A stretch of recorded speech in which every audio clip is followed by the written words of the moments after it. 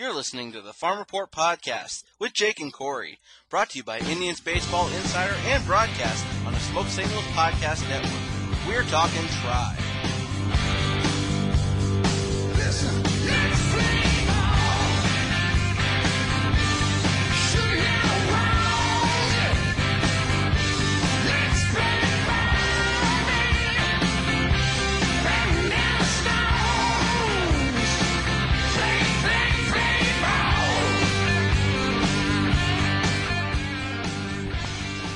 Well, good day, good afternoon, and good evening. Wherever and whenever you happen to be tuning in, we are glad to have you aboard. I'm Jake Dungan, Editor-in-Chief for Indians Baseball Insider, welcoming you to another weekly edition of the Farm Report Podcast. And oh my goodness, we've got so much to talk about this week, from All-Stars to international free agent signings.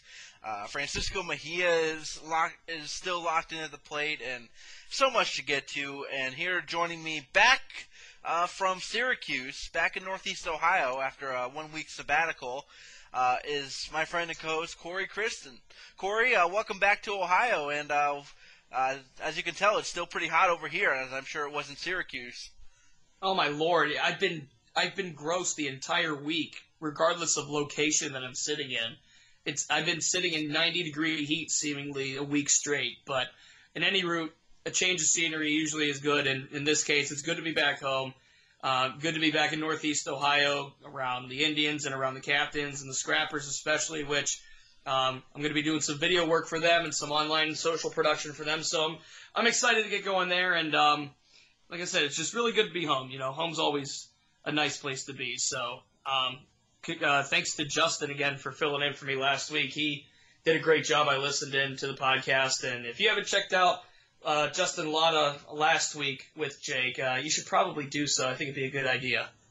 Yeah, we had some great discussion last week, and we're going to have even more discussion hopefully this week. We got so much to discuss. First of all, let's just not waste any more time talking about beating around the bush. Let's talk about Francisco Mejia and him earning International League Batter of the Week, and will probably be followed by International League Batter of the Month for the month of June. I mean, this past week has just been unbelievable. It's just a continuation of what he's done since that calendar flipped over to June. Over the past week, 7 games, 27 at-bats. How about 16 hits and 27 at-bats? A homer, 6 doubles, 6 RBIs.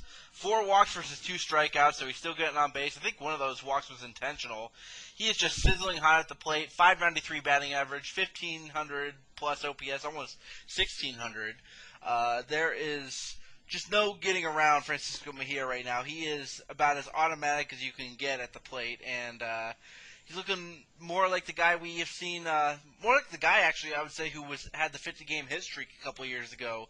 He's looking like that hitter, and really making up for the lost time he had in April and May when he was really struggling. And it's just a continuation of what he's done his entire career, sans that 2-month stretch where he was really struggling to hit the ball. Well-deserved Player of the Week honors in the International League, and I don't see how he wouldn't win Player of the Month or Batter of the Month honors in the league as well. So we'll see if that comes to fruition. But your thoughts on Mejia's ongoing hit streak and how he's continuing to swing the bat well now here into July?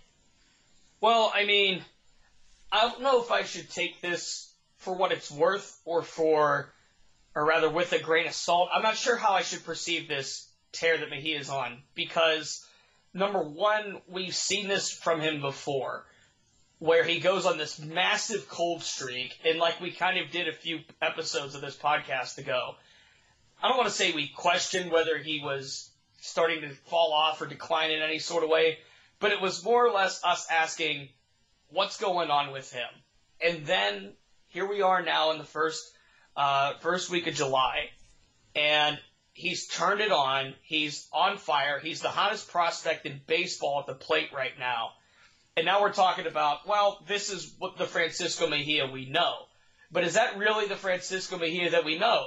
Or is the Francisco Mejia that we truly know the streaky kind? And that's what I'm kind of starting to think right now, because we know the makeup. We're used to all of it. We've seen it in Cleveland. We've seen it in every level of the system. We've seen a lot of talent out of him. We've seen a lot of progression out of him ever since, he's been in the system, which has been quite a while now.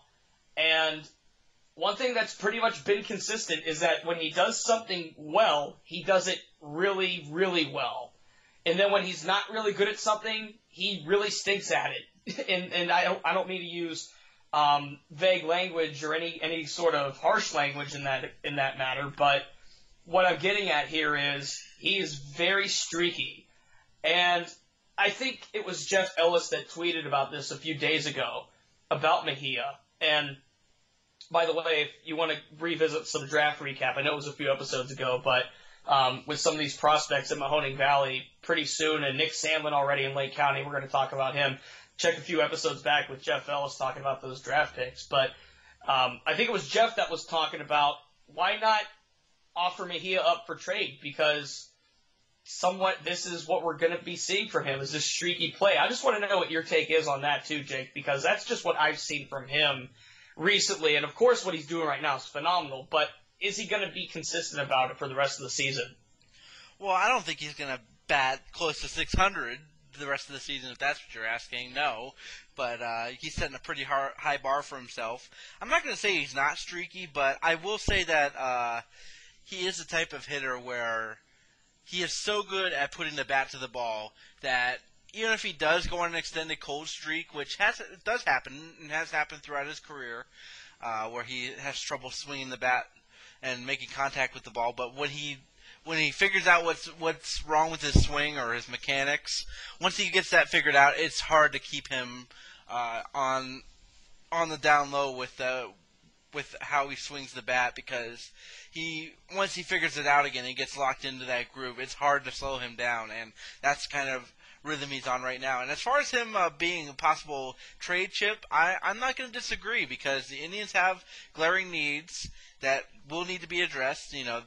Probably need a reliever or two, and now with the revelation that Lonnie Chisenhall might be out for a while with another calf injury as of tonight on Tuesday or on Monday as we record this, they might need another hitter as well. But I hate to trade Mejia, because I think he is the type of hitter that you don't see very often come up through a minor league system. But at the same time, the Indians have bigger needs than bringing another hitter up, especially one who's a catcher like Mejia is, and we know that Gomes and Perez aren't going anywhere in Cleveland anytime soon, and Mejia is still a work in progress in the outfield.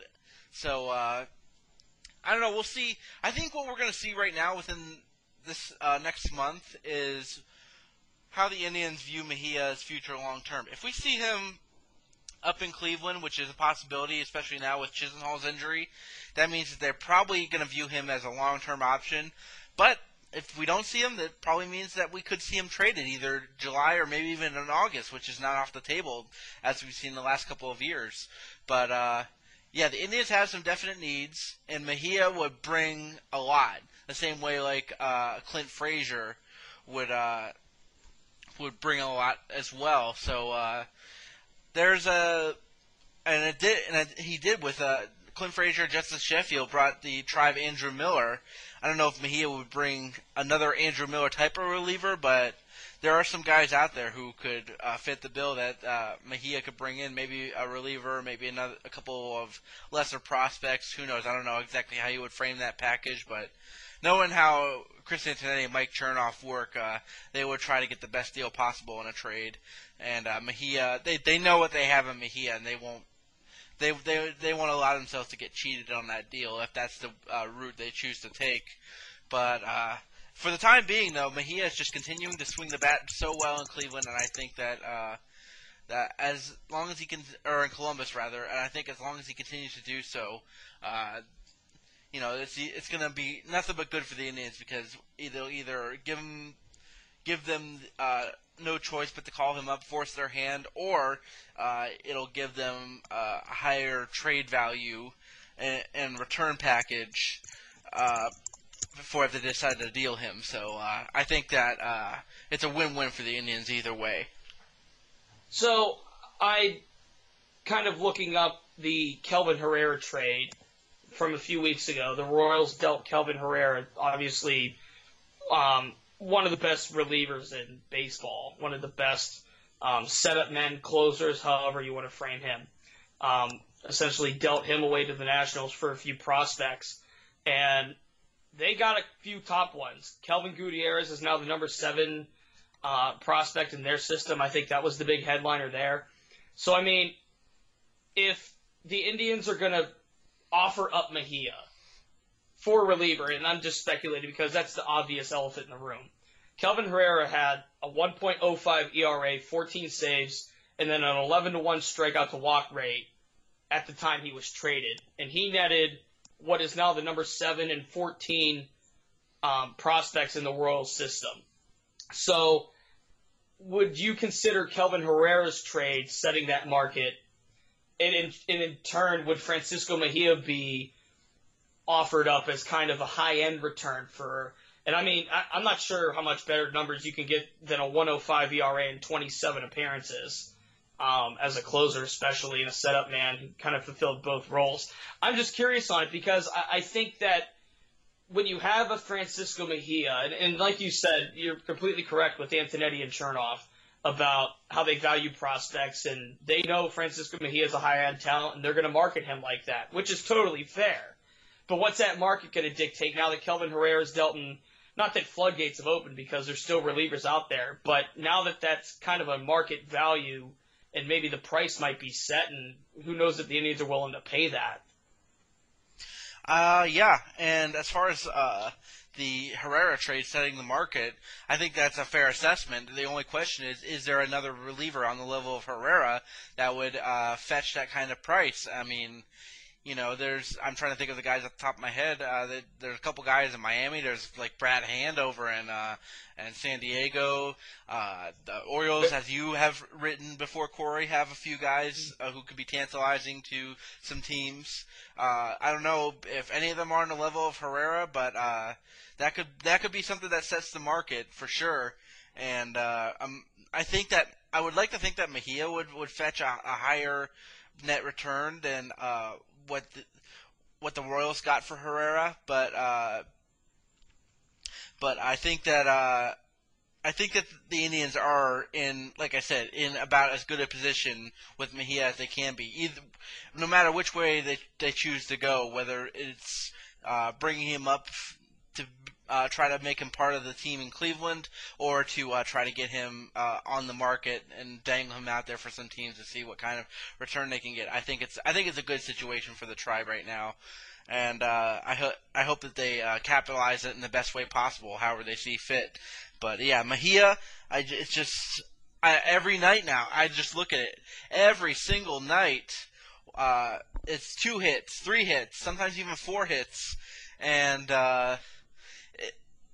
he had like a 6, 7, maybe even 10 game multi-hit streak. I'll pull up his numbers here, but it was just incredible the type of tear he was on. Where I don't know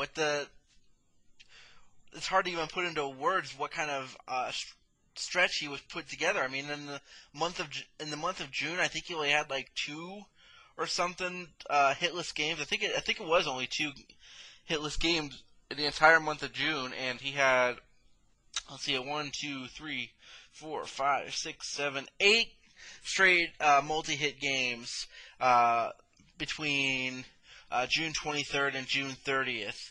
Now, he went 1 for 2 as a pinch hitter in last night's game on Sunday, and then on June 22nd he went 0 for 3. But yeah, even all that aside, it's still just an incredible stretch that Mejia's been on, and other than maybe the 50-game hit streak where he was on an incredible stretch, although I would even challenge that, even though it was a more extended streak, that even then Mejia wasn't hitting the ball nearly as well as he is right now. I mean, in the month of June, he put together a batting average of .455 in 24 games and an OPS of nearly 1,200. I don't know how you can argue with those numbers as far as how locked in he's been, and certainly a step up from where he was. And by the way, his season batting average is up to 291, and his season OPS is up to 793. At the end of May, if I can pull up those numbers, at the end of May, his season batting average was 189, and his season OPS, well, they don't have it here, but his season on base percentage was 258, and his season slugging percentage was 293. So that's about a little over 500 OPS at that point. It's just unbelievable to think of what kind of stretch he's been on to improve his numbers that much in what still is kind of a relatively short amount of time. And hats off to him for finding whatever was going wrong for him and being able to correct it. And at this point, I mean, he could easily fall back into another slump, but there's nothing the International League can do for him right now. There's no kind of approach or scouting report or anything, seems like right now, that they can put together to work against him. I think it's just throwing and hoping at this point, or otherwise you're just going to have to walk him. And I think that's happening more often than not right now. And it's not this trade talk that I suppose that I instigated.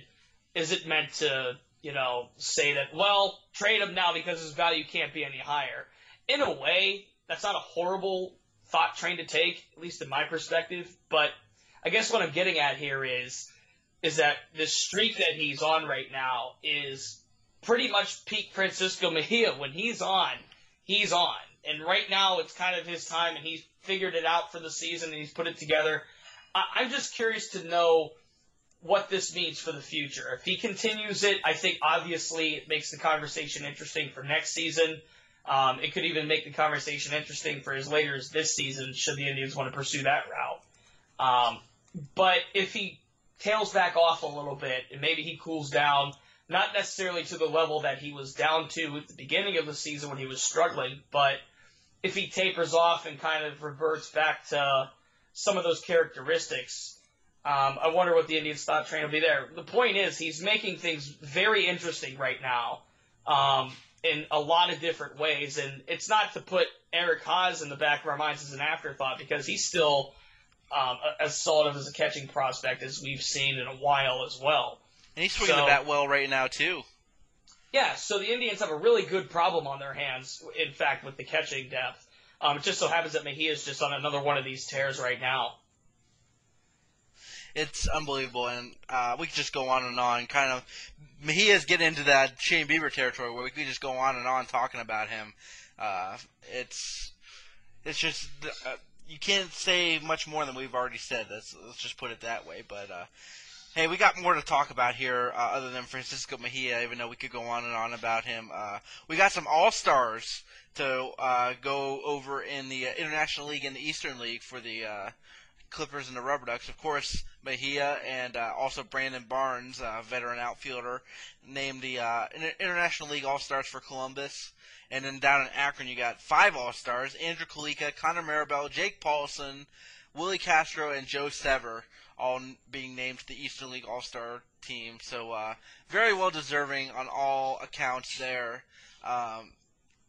What do you say about either one of these teams, any of these nods, anybody who stands out to you in particular? I mean, I think Brandon Barnes is interesting because one of these signings that the Indians picked up, one of the veteran guys that, may just be looking for another chance or be looking for another place in the majors, is really just shined for Columbus this season.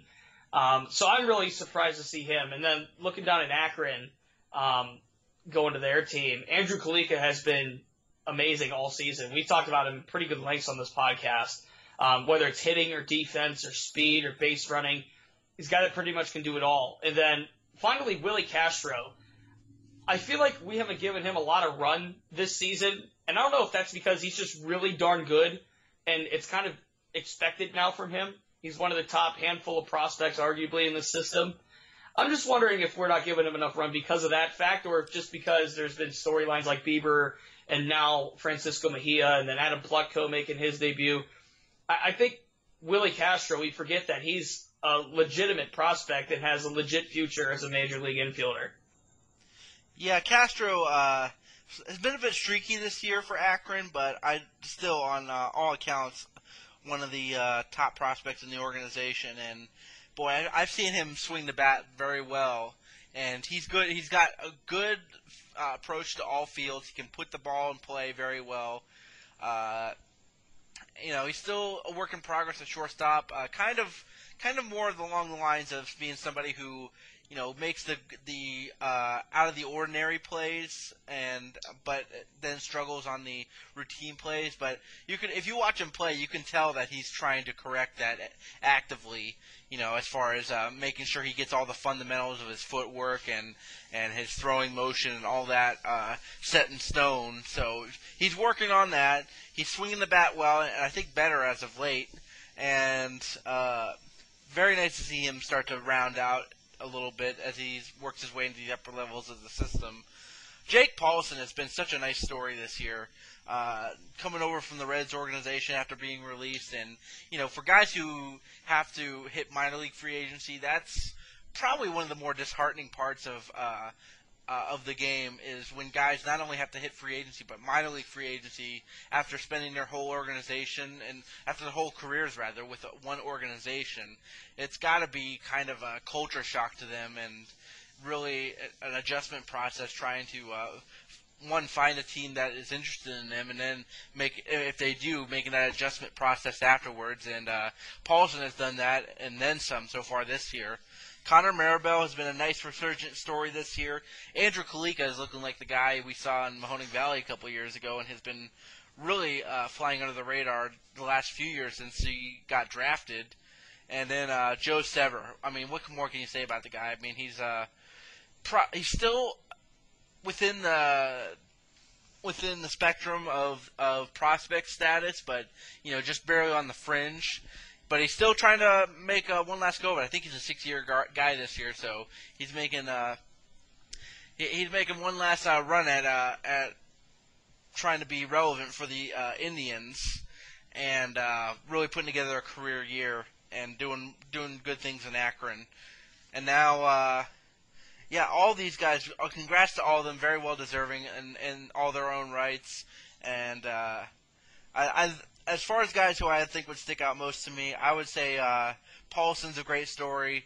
I like that Maribel is back in the conversation as far as him being relevant again as a hitter. He's really put in the work to get his game back on track.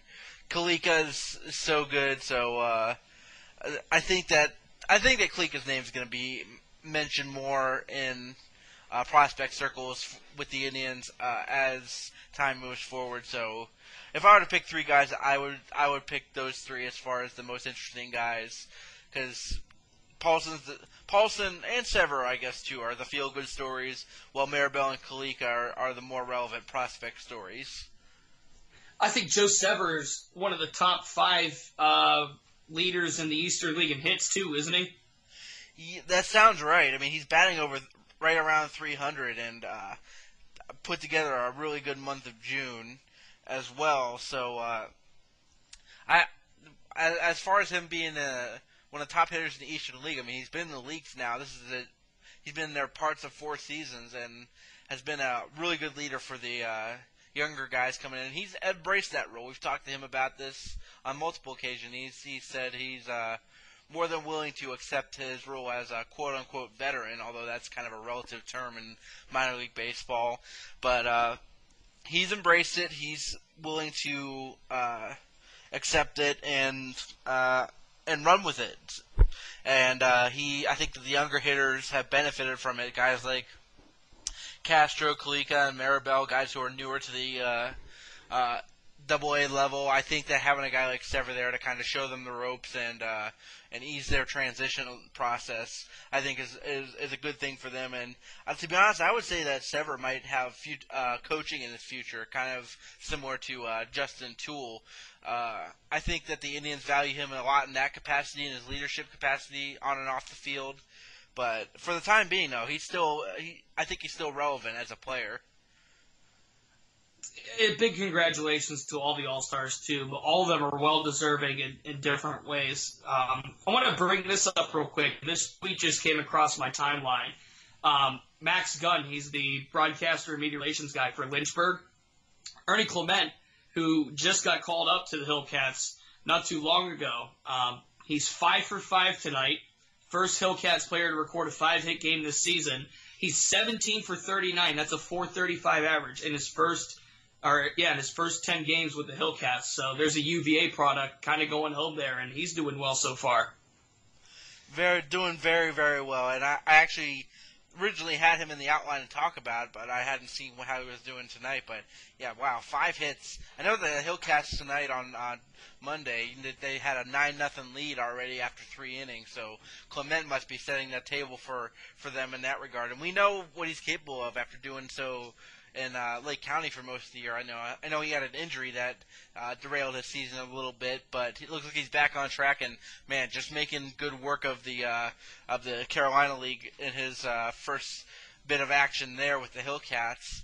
Telling you, make contact cool again movement is alive and well, and they were actually talking about this, ironically, on the Indians broadcast, not about my hashtag that I'm hoping will sweep the nation soon, but they were actually talking about this. Matt Underwood and Rick Manning were talking about how making contact is something that I think they think more hitters need to embrace. Making consistent contact should be something that they strive for, rather than always trying to hit home runs or doing whatever they do, trying to hit for power, and consistently putting the ball in play, making contact, not swinging and missing so much. I think that that's something that more people and more hitters and people around the game are going to embrace and look at, as far as it, kind of in the same way, like I said before, the whole launch angle revolution came about a year or two ago. I think that contact rate is gonna have some kind of resurgence in that regard as well, and I think that. Hopefully it happens, because I think that will do the game a lot of good and solve a lot of these problems that are happening right now with the 3 true outcome league with the home runs, walks, and strikeouts. He also has not struck out yet in his first 10 games with Lynchburg, so there's another good point about it. What am I telling you? That's Clement is one of the perfect poster child for or poster children, I guess you would say, for the contact movement, because he is a guy who just all he does is put the ball in play, put the bat on the ball. Mejia does this a lot too, although he swings and misses a little bit more. But when he's making contact, he does that just about as well as anybody. So I'm telling you, join the movement, because I think it's going to happen sooner rather than later. And we've been advocating it for how long? Well, it's been probably at least a month or two now. So, anyway. Some are following through. We'll take it. Some are following through with it. We'll take it for sure.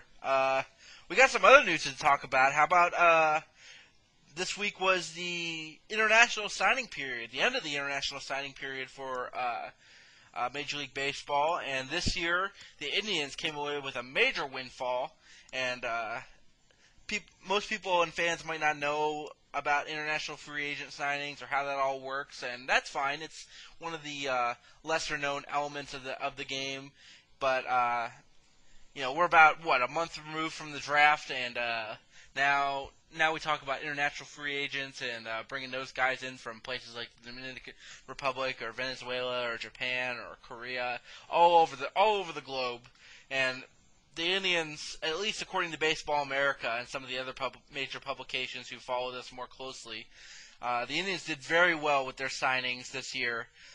We have a few infielders who are on the top 40 for Baseball America as far as international free agents go. We've got Gabriel Rodriguez out of Venezuela, number 8 on Baseball America's list. Infielder Junior San Quentin out of the Dominican Republic. Number 21, Baseball America prospect. Angel Martinez out of the Dominican. Number 39, international prospect, and they also signed 4 more players. Diane Frias out of Colombia, another infielder.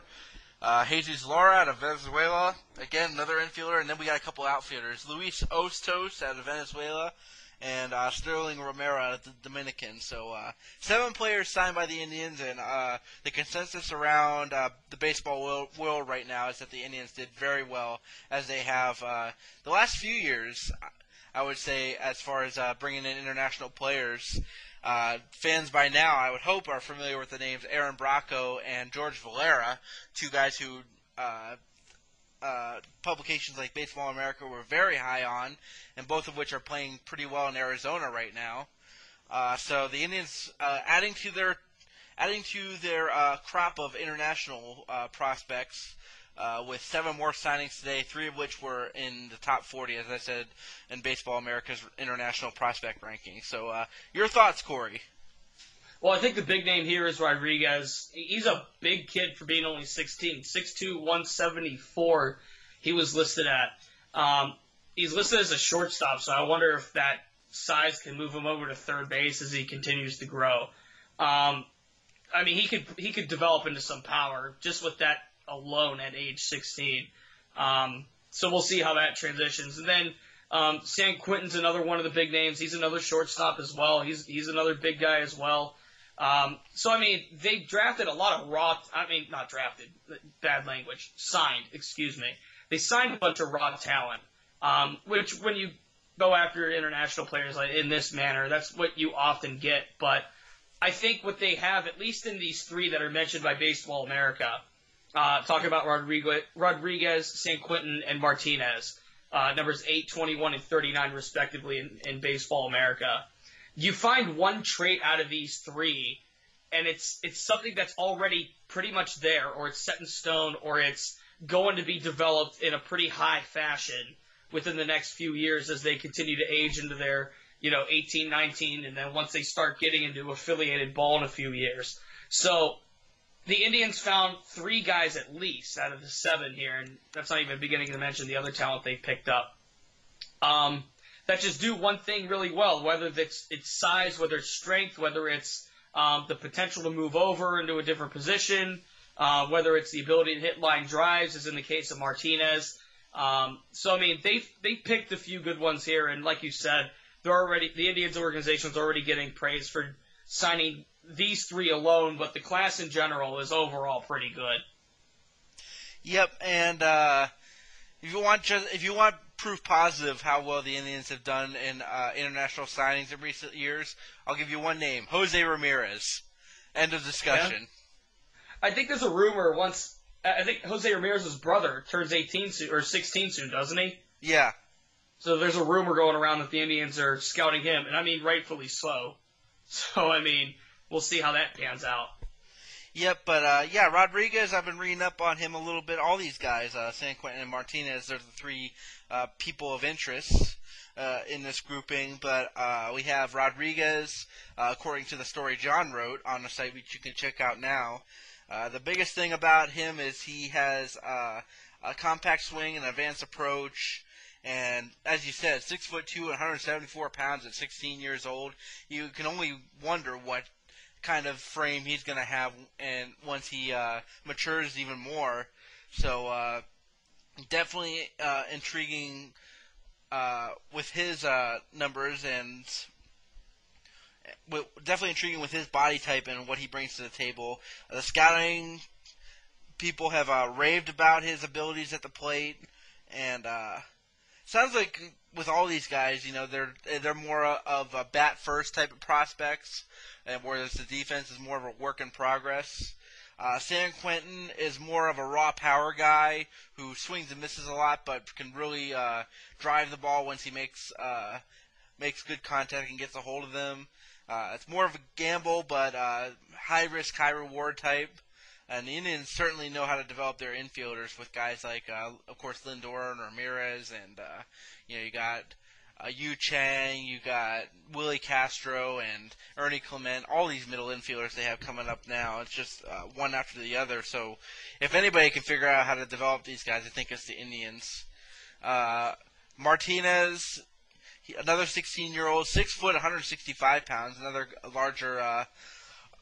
larger build player, and but he's a guy who is more highly rated for his baseball acumen and IQ and all-around game awareness. He's got good instincts. It sounds like makes good contact, hits a lot of line drives, but there are some scouts, according to this story here, that believe he will move to second base once he reaches the upper levels of the farm system. But, of course, these guys being so young, who knows where the Indians will be by the time they're ready to reach the majors. They might not be with the organization, who knows, but it's still exciting to see these young players get to work their way up to the big leagues and work their way through the minor league system. We're already seeing our first taste of guys from last year, George Valera and Aaron Bracco, so hopefully we'll get to see these new guys probably next season, and we'll follow them as they continue to move up. But I know I saw that on Twitter they were all at the Indians, all with the Indians at Progressive Field to look over the facilities and then sign their contracts, so that was pretty cool to see as well.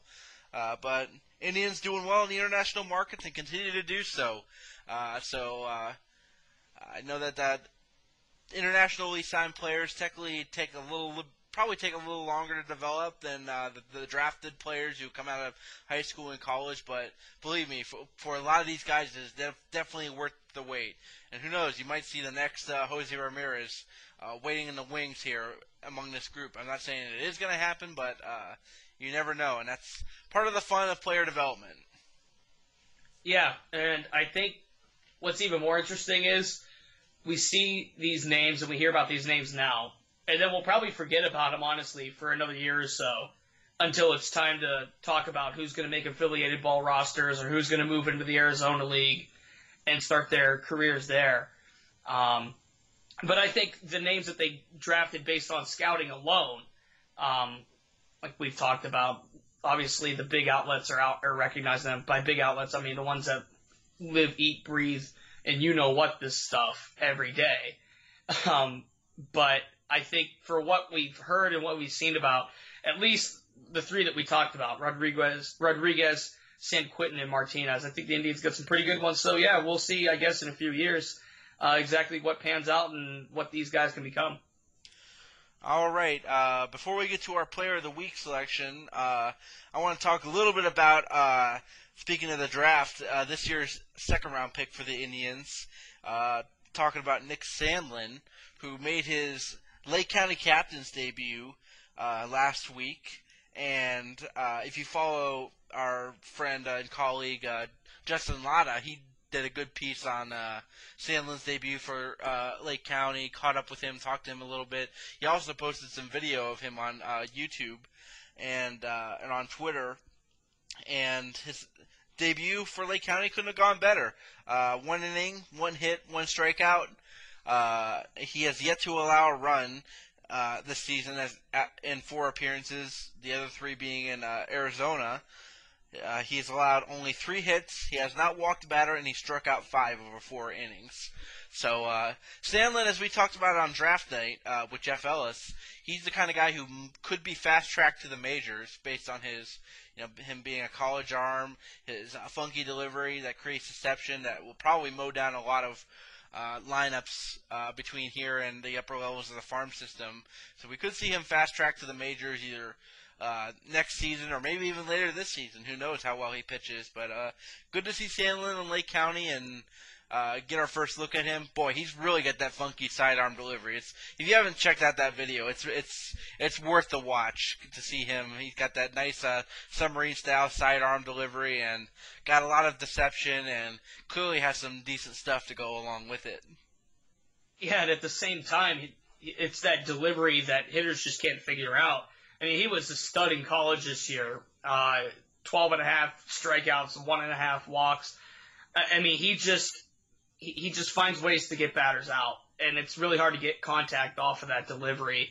So a lot of the thought is, like you said, that he could be fast-tracked to the bigs, and I don't see how that could be a possibility even still. So him making his debut in Lake County already speaks some volumes to that as well, rather than him going to the Arizona League for an extended period of time at least, or even for the fact of going to Mahoning Valley, where the Scrappers are a totally different story, and adding a guy like Nick Sandlin might have been a little overkill. But yeah, I think it's good that he's already where he is, considering they just drafted him, of course, but he is a college arm, so at age 21, it's not out of the ordinary that we'd see something like this. So I mean, yeah, if he can put a couple solid starts together, if he can come out of the bullpen, and however Luke Harlan wants to use him while he's in Lake County, if he can put a couple good outings together, who knows what we're going to see from him. And I don't think that projection, it's not really a projection, but more of a, here's what could be, that kind of statement right there. I don't think it's too out of the ordinary to hear that about him potentially joining the Indians as early as this season. I don't think so either, because it's not something that we haven't seen before. I mean, I remember Kyle Crockett. You could have made a case that Kyle Crockett could have pitched the same year he was drafted for the Indians.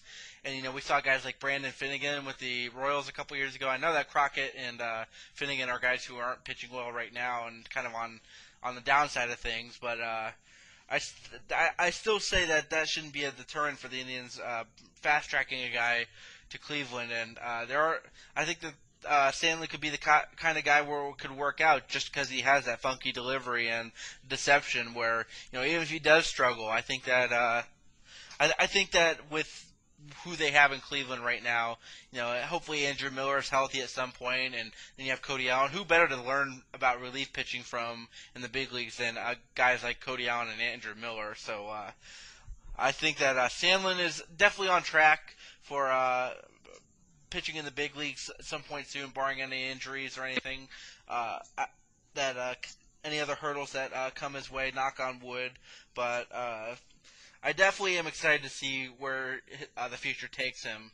And seeing some of these draft picks work their way into the affiliated ball ranks in general, and even Arizona, watching, because I've been following these box scores and seeing how some of these guys have played. There's a lot of guys right now who are already playing at these levels, and some of them are playing exceptionally well right now. So it's very nice to see them start to get their pro careers off on the right track, and hopefully we'll see more of them soon. And a guy like Sandlin we might even see in Cleveland soon. Who knows? But definitely worth following some of these lower levels of the farm system right now to see some of these new names work their way into the mix. But tell you what, Corey, it's that time of the night now where we get to our Player of the Week for this weekend. Boy, let's just not even keep any suspense going here. It's Francisco Mejia, who had, of course, as I mentioned before, over the 7 games he played, 16 hits and 27 at-bats, batted .593, a 1571 OPS, a homer, 6 doubles, 6 RBIs, 4 walks versus 2 strikeouts. There's just nothing that he's not hitting right now. And I think this might be like his 3rd time being named Player of the Week for us. I know that might seem like a cop-out to pick him for Player of the Week, but hey, the International League recognized him as so why shouldn't we? And, we'll review our picks in a second here, but Corey, just final thoughts on Mejia here, being named Player of the Week for us, as well as the International League Player of the Week and how well he's been hitting. Well, didn't you pick him the week before as your Player of the Week pick? Weren't you a week off there? Yeah, it might have been. I thought you had him this week, so I got kind of worried when I checked the standings. But how'd my ghost pick do? That's what I want to know. Well, we'll check out those picks in a second here. But yeah, congrats to Mejia on being named Player of the Week for Farmport this week. I think he may be our first 3-time Player of the Week recipient since we started this last year. I think maybe the only time I can ever think of it happening before was maybe Mitch Longo a couple weeks out of the year last year, but I don't think he even won 3-time Player of the Week honor. So congrats to Mejia for that.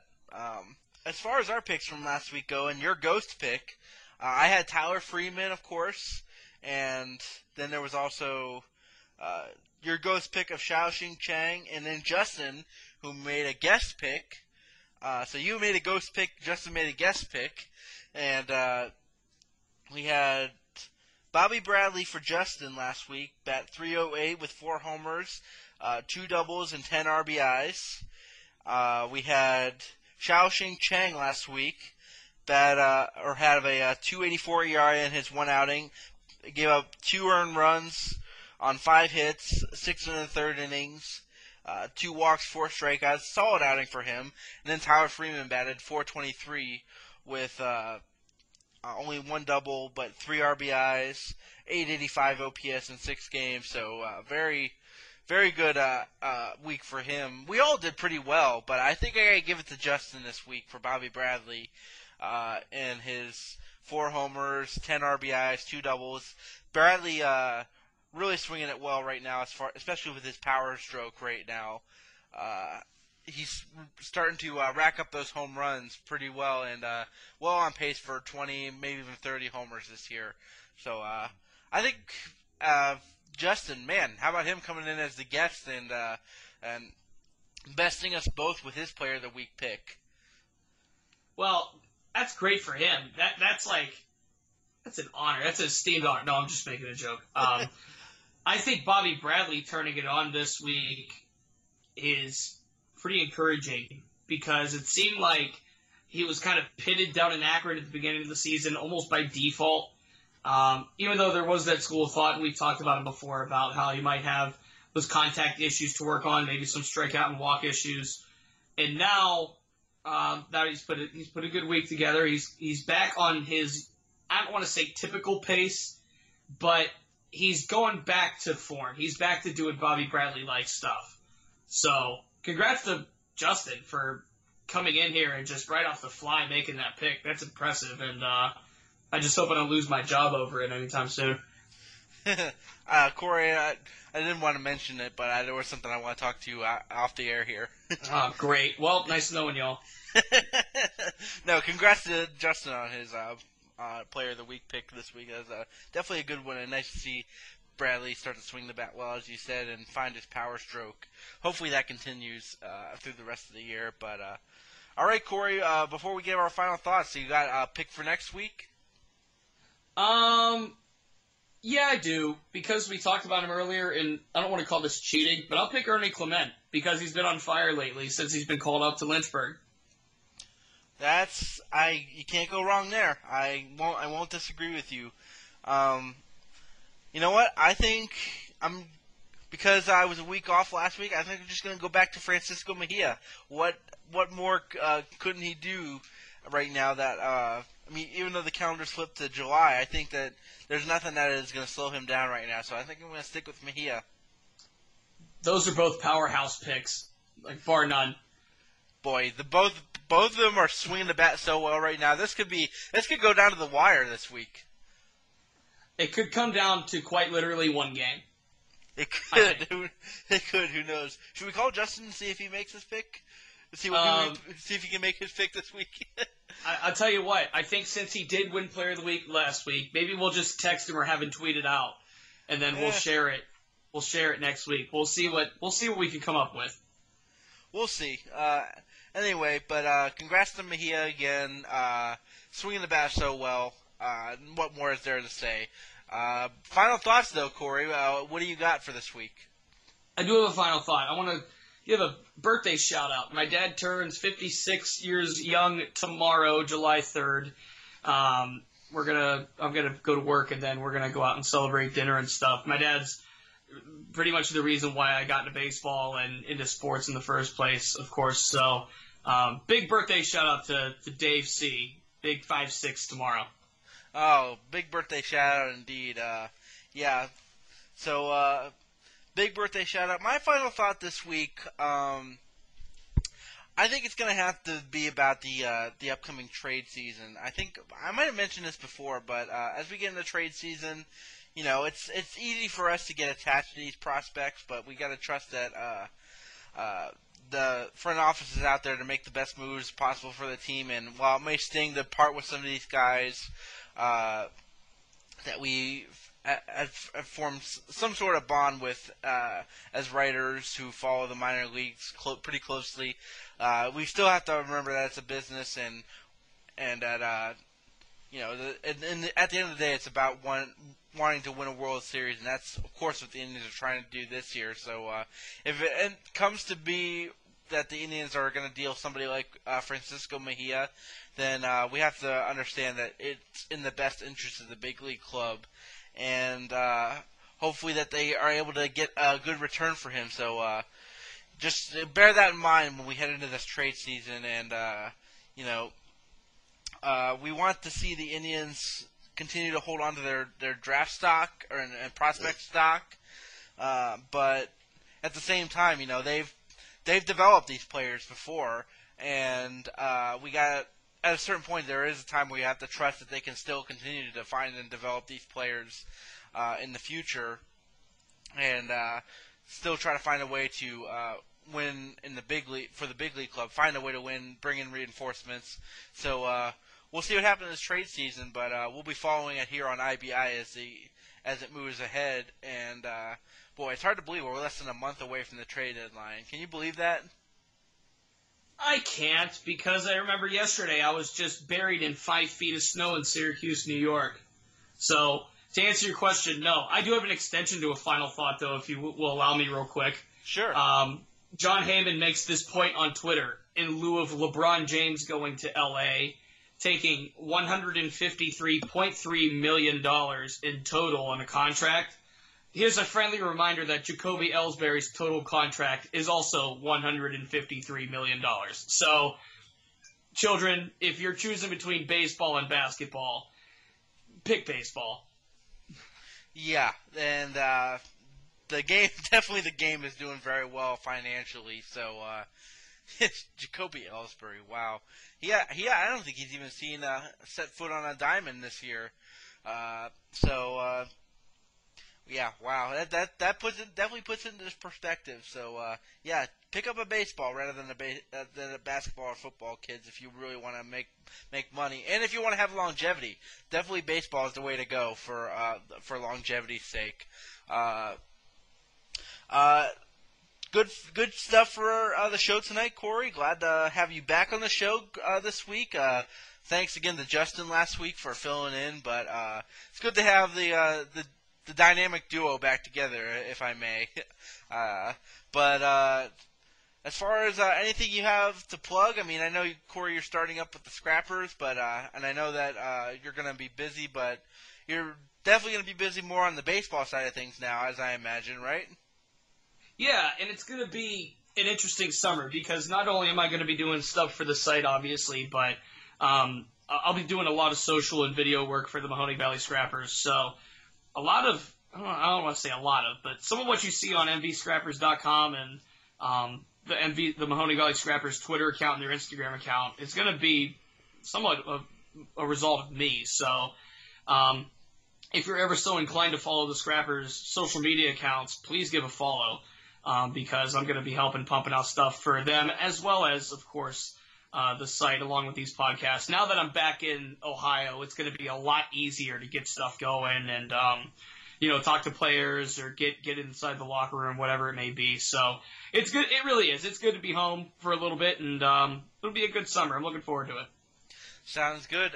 Looking forward to that as well. And as far as me, I'm actually going to be a little bit lighter on the content this week. There will not be a Four Thoughts column this week due to the holiday, so please enjoy. Have a safe 4th of July from all of us here at IBI, and we'll be back next week, probably talking more trade stuff as the buzz picks up, but there's so much more baseball to discuss in minor league baseball, even though the season's half over, which is also hard to believe, but so much more to discuss down the stretch here on the prospect side as well as the big league side, so we'll be sure to have all that coverage for you here at the site.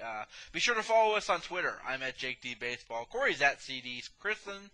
You have the site account at official_IBI. You have the Smoke Signals account at Smoke Signals IBI. You get all our links, all of our discussion, and all of our stories there.